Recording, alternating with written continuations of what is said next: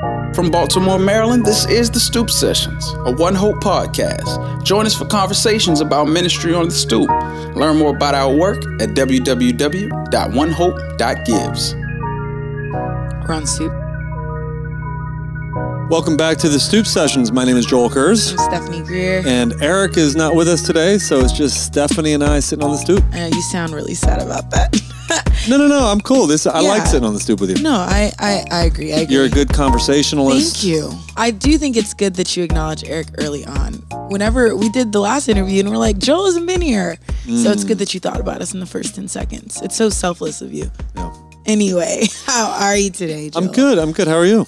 Oh man, now I feel like it's an interview and now I instantly think through Alistair Begg's, you know, that sermon snippet where he's talking about the worship leader being like, how's everyone today? You ever heard he says, that? Don't start with how are you, because I feel miserable. I don't want to be here.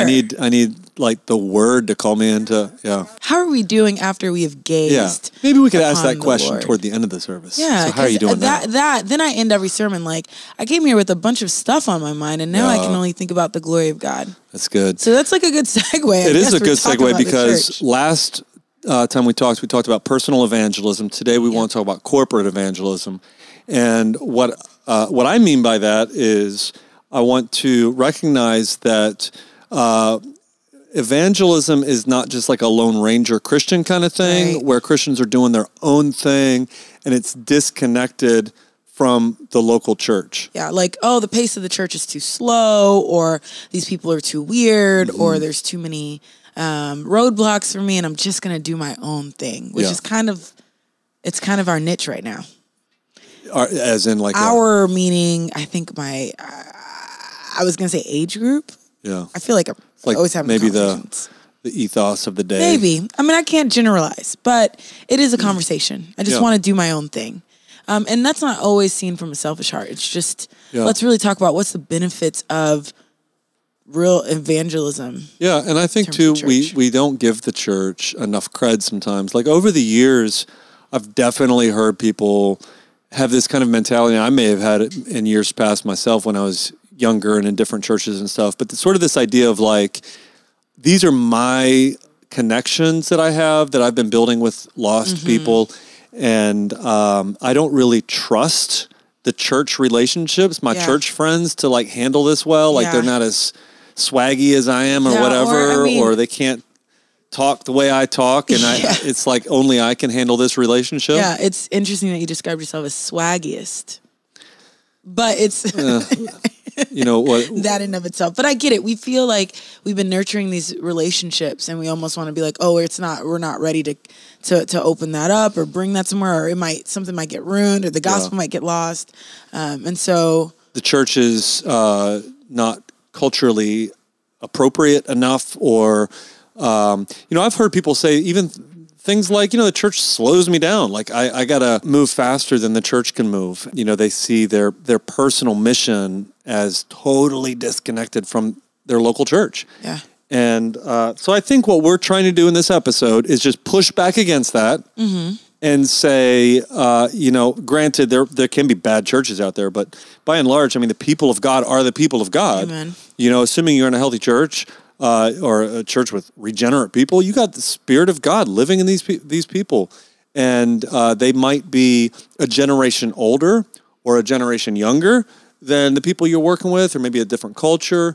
But we want to talk about how the church is involved in our personal evangelism, how the church creates a culture of evangelism, and how the church corporately does evangelism together. Yeah.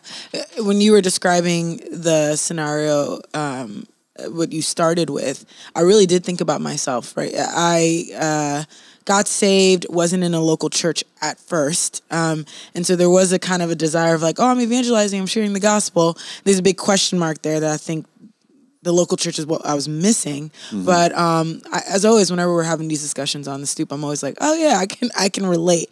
And so it's actually... Just to dig in a little bit there, like the local church was missing. In what way? Like, were you ignoring the local church in your evangelistic connections, or? I would say I got saved in a town where accessibility to a solid local church was not readily available unless you had like a car or a ride. Getting saved in college, and I got saved hearing the gospel, but didn't have a discipleship person in my life that emphasized the local church. So I thought of church as something you do for sure, but not an essential thing to my salvation. Yeah. And so that wasn't even me trying to go rogue. It really would have been reading Ephesians that would have opened up, realizing that Christ is coming back for his church. That started making me think, I actually need to find a church and stay there. That takes spiritual maturity and time, I think sometimes people just are eager. They genuinely are eager. They want to see their friends get saved. They see their church as helpful for them. They just can't imagine how their church could be helpful for their friends. I can't imagine my friends sitting in this church. But then we forget the fact that, wait a second, I'm sitting in this church. Yeah, I got here.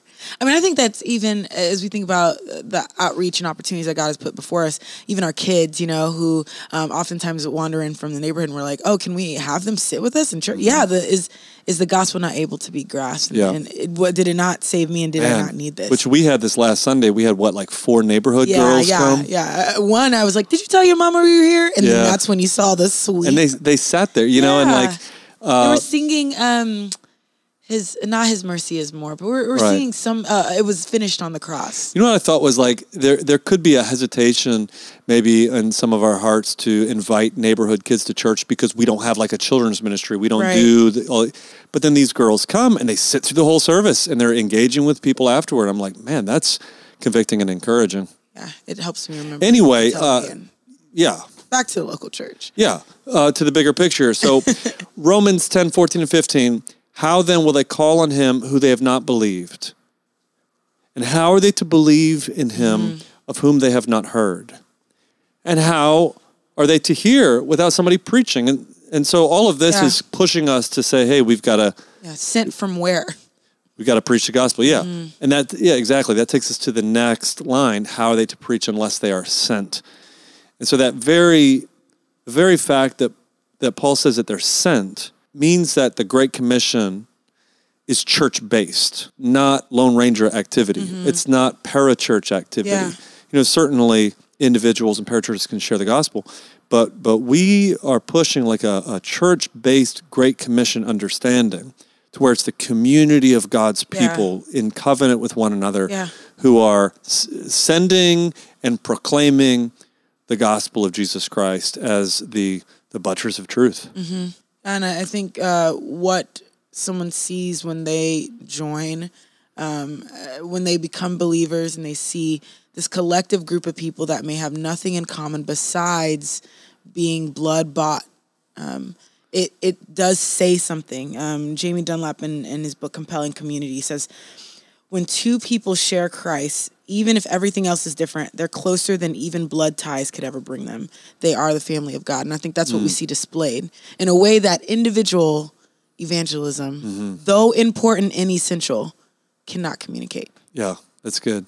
Yeah. Jamie Dunlap, if you remember his testimony at one of our workshops that we did, Jamie moved intentionally across the street from his church for the sake of we can do more together to display the love of Christ to our neighbors than I can just individually out there by myself somewhere. Yeah.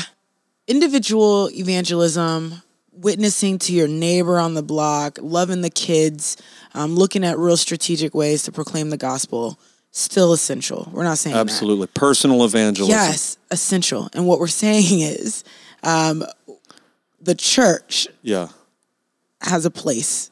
I read this story of a king who was really angry with his son, and he swore in his anger that he was going to take this big boulder and stone his son with it. And as soon as he swore this, he regretted it because he loves his son. He doesn't want to kill his son, but in the culture of the in which the king lived, I don't even know if this is a true story, but supposedly he had to go through with it because he swore that he was going to throw this boulder at his son. Your word is important. His word matters. And so a wise sage comes along and he says, I have an idea.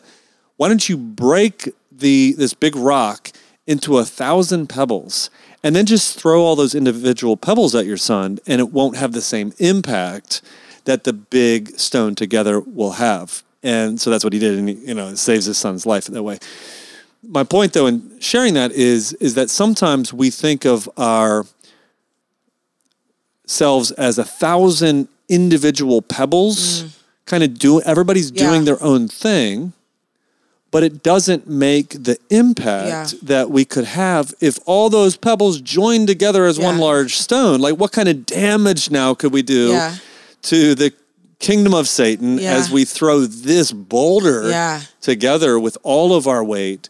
So my thought here is that we are to combine our efforts. The more we combine our efforts, the more we share evangelistic relationships. Living in the neighborhood, for instance, for us, we promote the idea of living intentionally near your church, not as some like extra biblical, right. You don't get an extra like Boy Scout. As if the Bible requires it. Yeah, there's no extra patch for that. No, you don't get the Awana Club's patch. Right. The Boy Scout patch. But it's just it's a strategy. Sharing relationships is a strategy. The point is just, how can we together make the greatest impact and do the greatest damage? Yeah, and I think not in and of ourselves, but that's where we see the power and the wisdom of the Lord really take place. As we, practical ways of doing that is, letting other people know, heads up. Like, I have some neighbors and some individuals that will come into the office and they'll say, I'm going to stop by church, and being really intentional about letting a former member or someone know, hey, this person might stop by. It almost like widens the sphere of influence that I have in their lives by saying, let me introduce you to so-and-so. And so there's one more person for them to know, and hopefully another opportunity to hear the gospel. Yeah, I think so. If we could kind of create some bullet points here, I think the first one is to include other church members in your personal evangelism. Let's not think of my personal contacts as my contacts, but how can I make them Stephanie's contacts as well? So we had one of our members, I remember, brought a guy that he had been reaching out to for a couple of years on his block. One day it kind of hit him like, I've kind of like kept him to myself. And I see him as like my evangelistic contact, somebody that I'm trying to build with and share the gospel with, but I've never thought of introducing him to other people in the church. Yeah. And so he just brought him over to the office one day and introduced him to some of our interns and to myself and to others. And he was just simply trying to like, hey, let's share this. Yeah, especially knowing that we could run into each other again. Which we did. And so the guy actually cut grass. And so I hired him to cut the grass in my backyard. And, and so all of a sudden, our church member's not alone in his work, but now it's multiple folks that are not even in a sense of like, this is my project, but it's actually for the encouragement of the church member as well. As long as it's called today, encourage each other. So it's something for us to look and say, keep preaching the gospel, keep proclaiming the truth.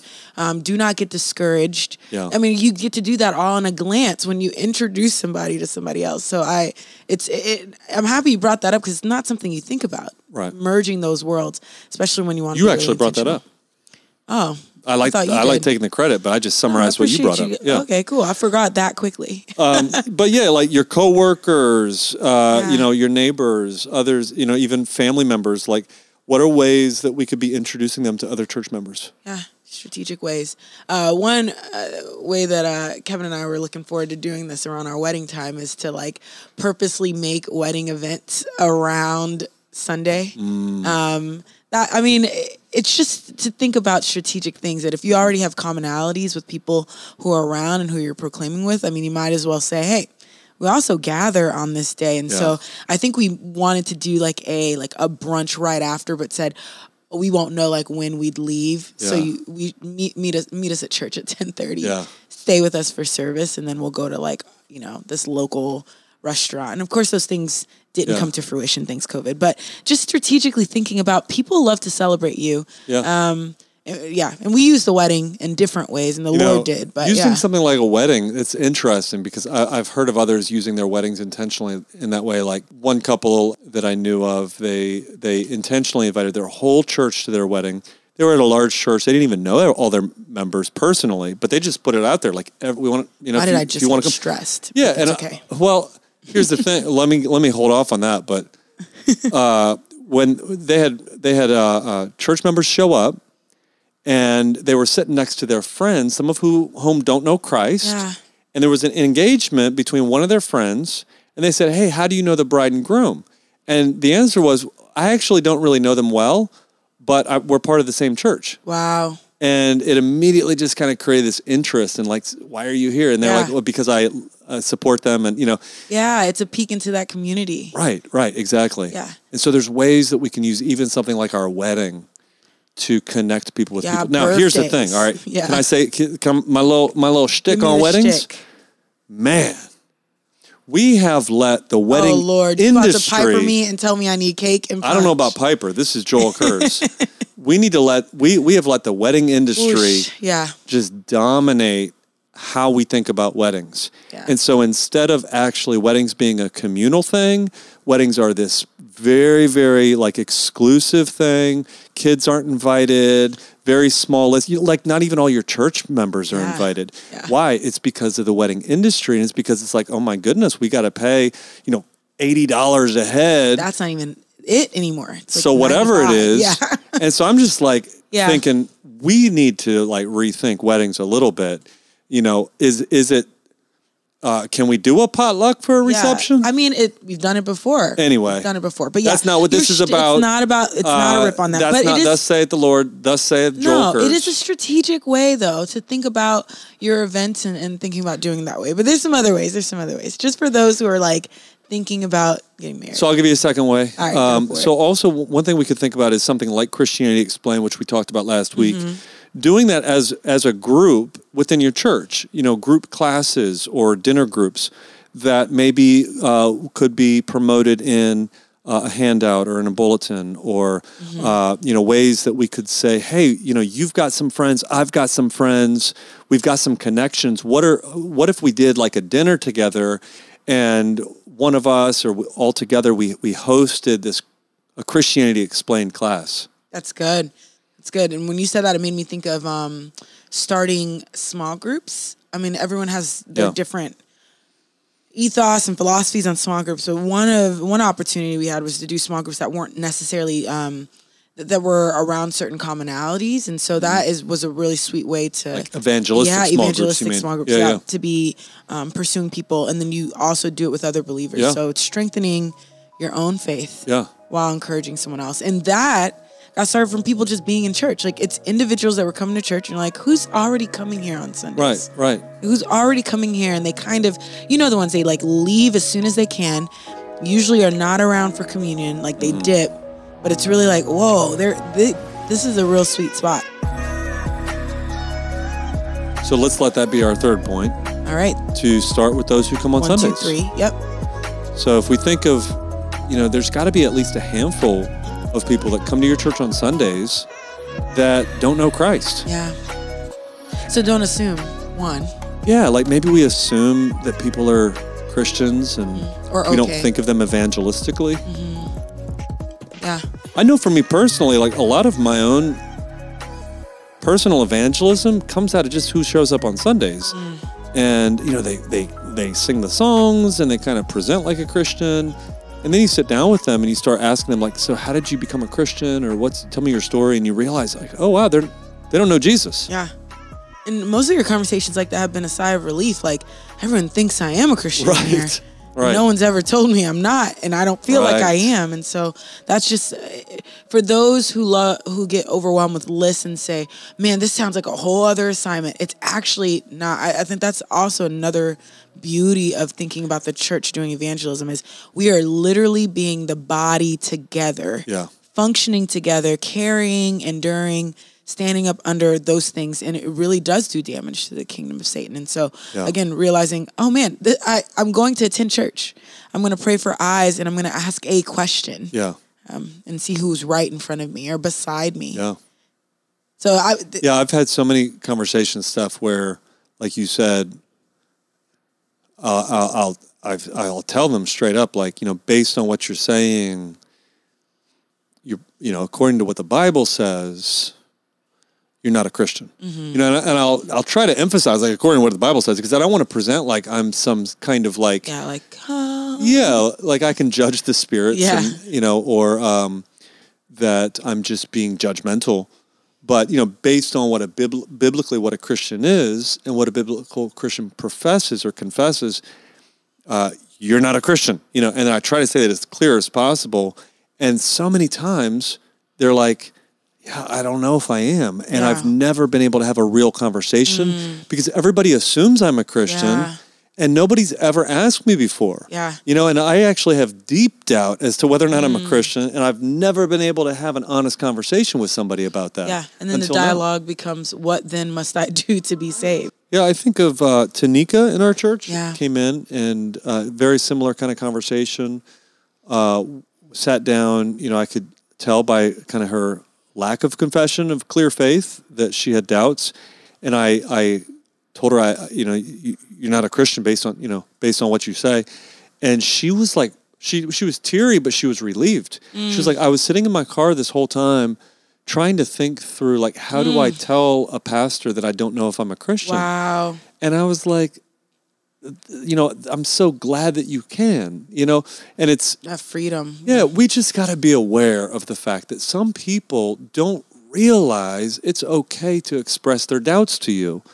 And so we've got to work to kind of create this open space to where we allow people to be honest and say, if you don't have it all together, it's not that it's fine, but we can work on that. I want to be, it's fine in the sense of like, it's fine to be honest. It's fine in the sense of like not having any pretense. Yeah, humbling yourself because there's salvation for that. Yeah. Right. And that's actually the starting point is to say, good. Man, what must I do to be saved? I don't think I'm righteous. Good. Right. I don't think I'm good enough. Yes.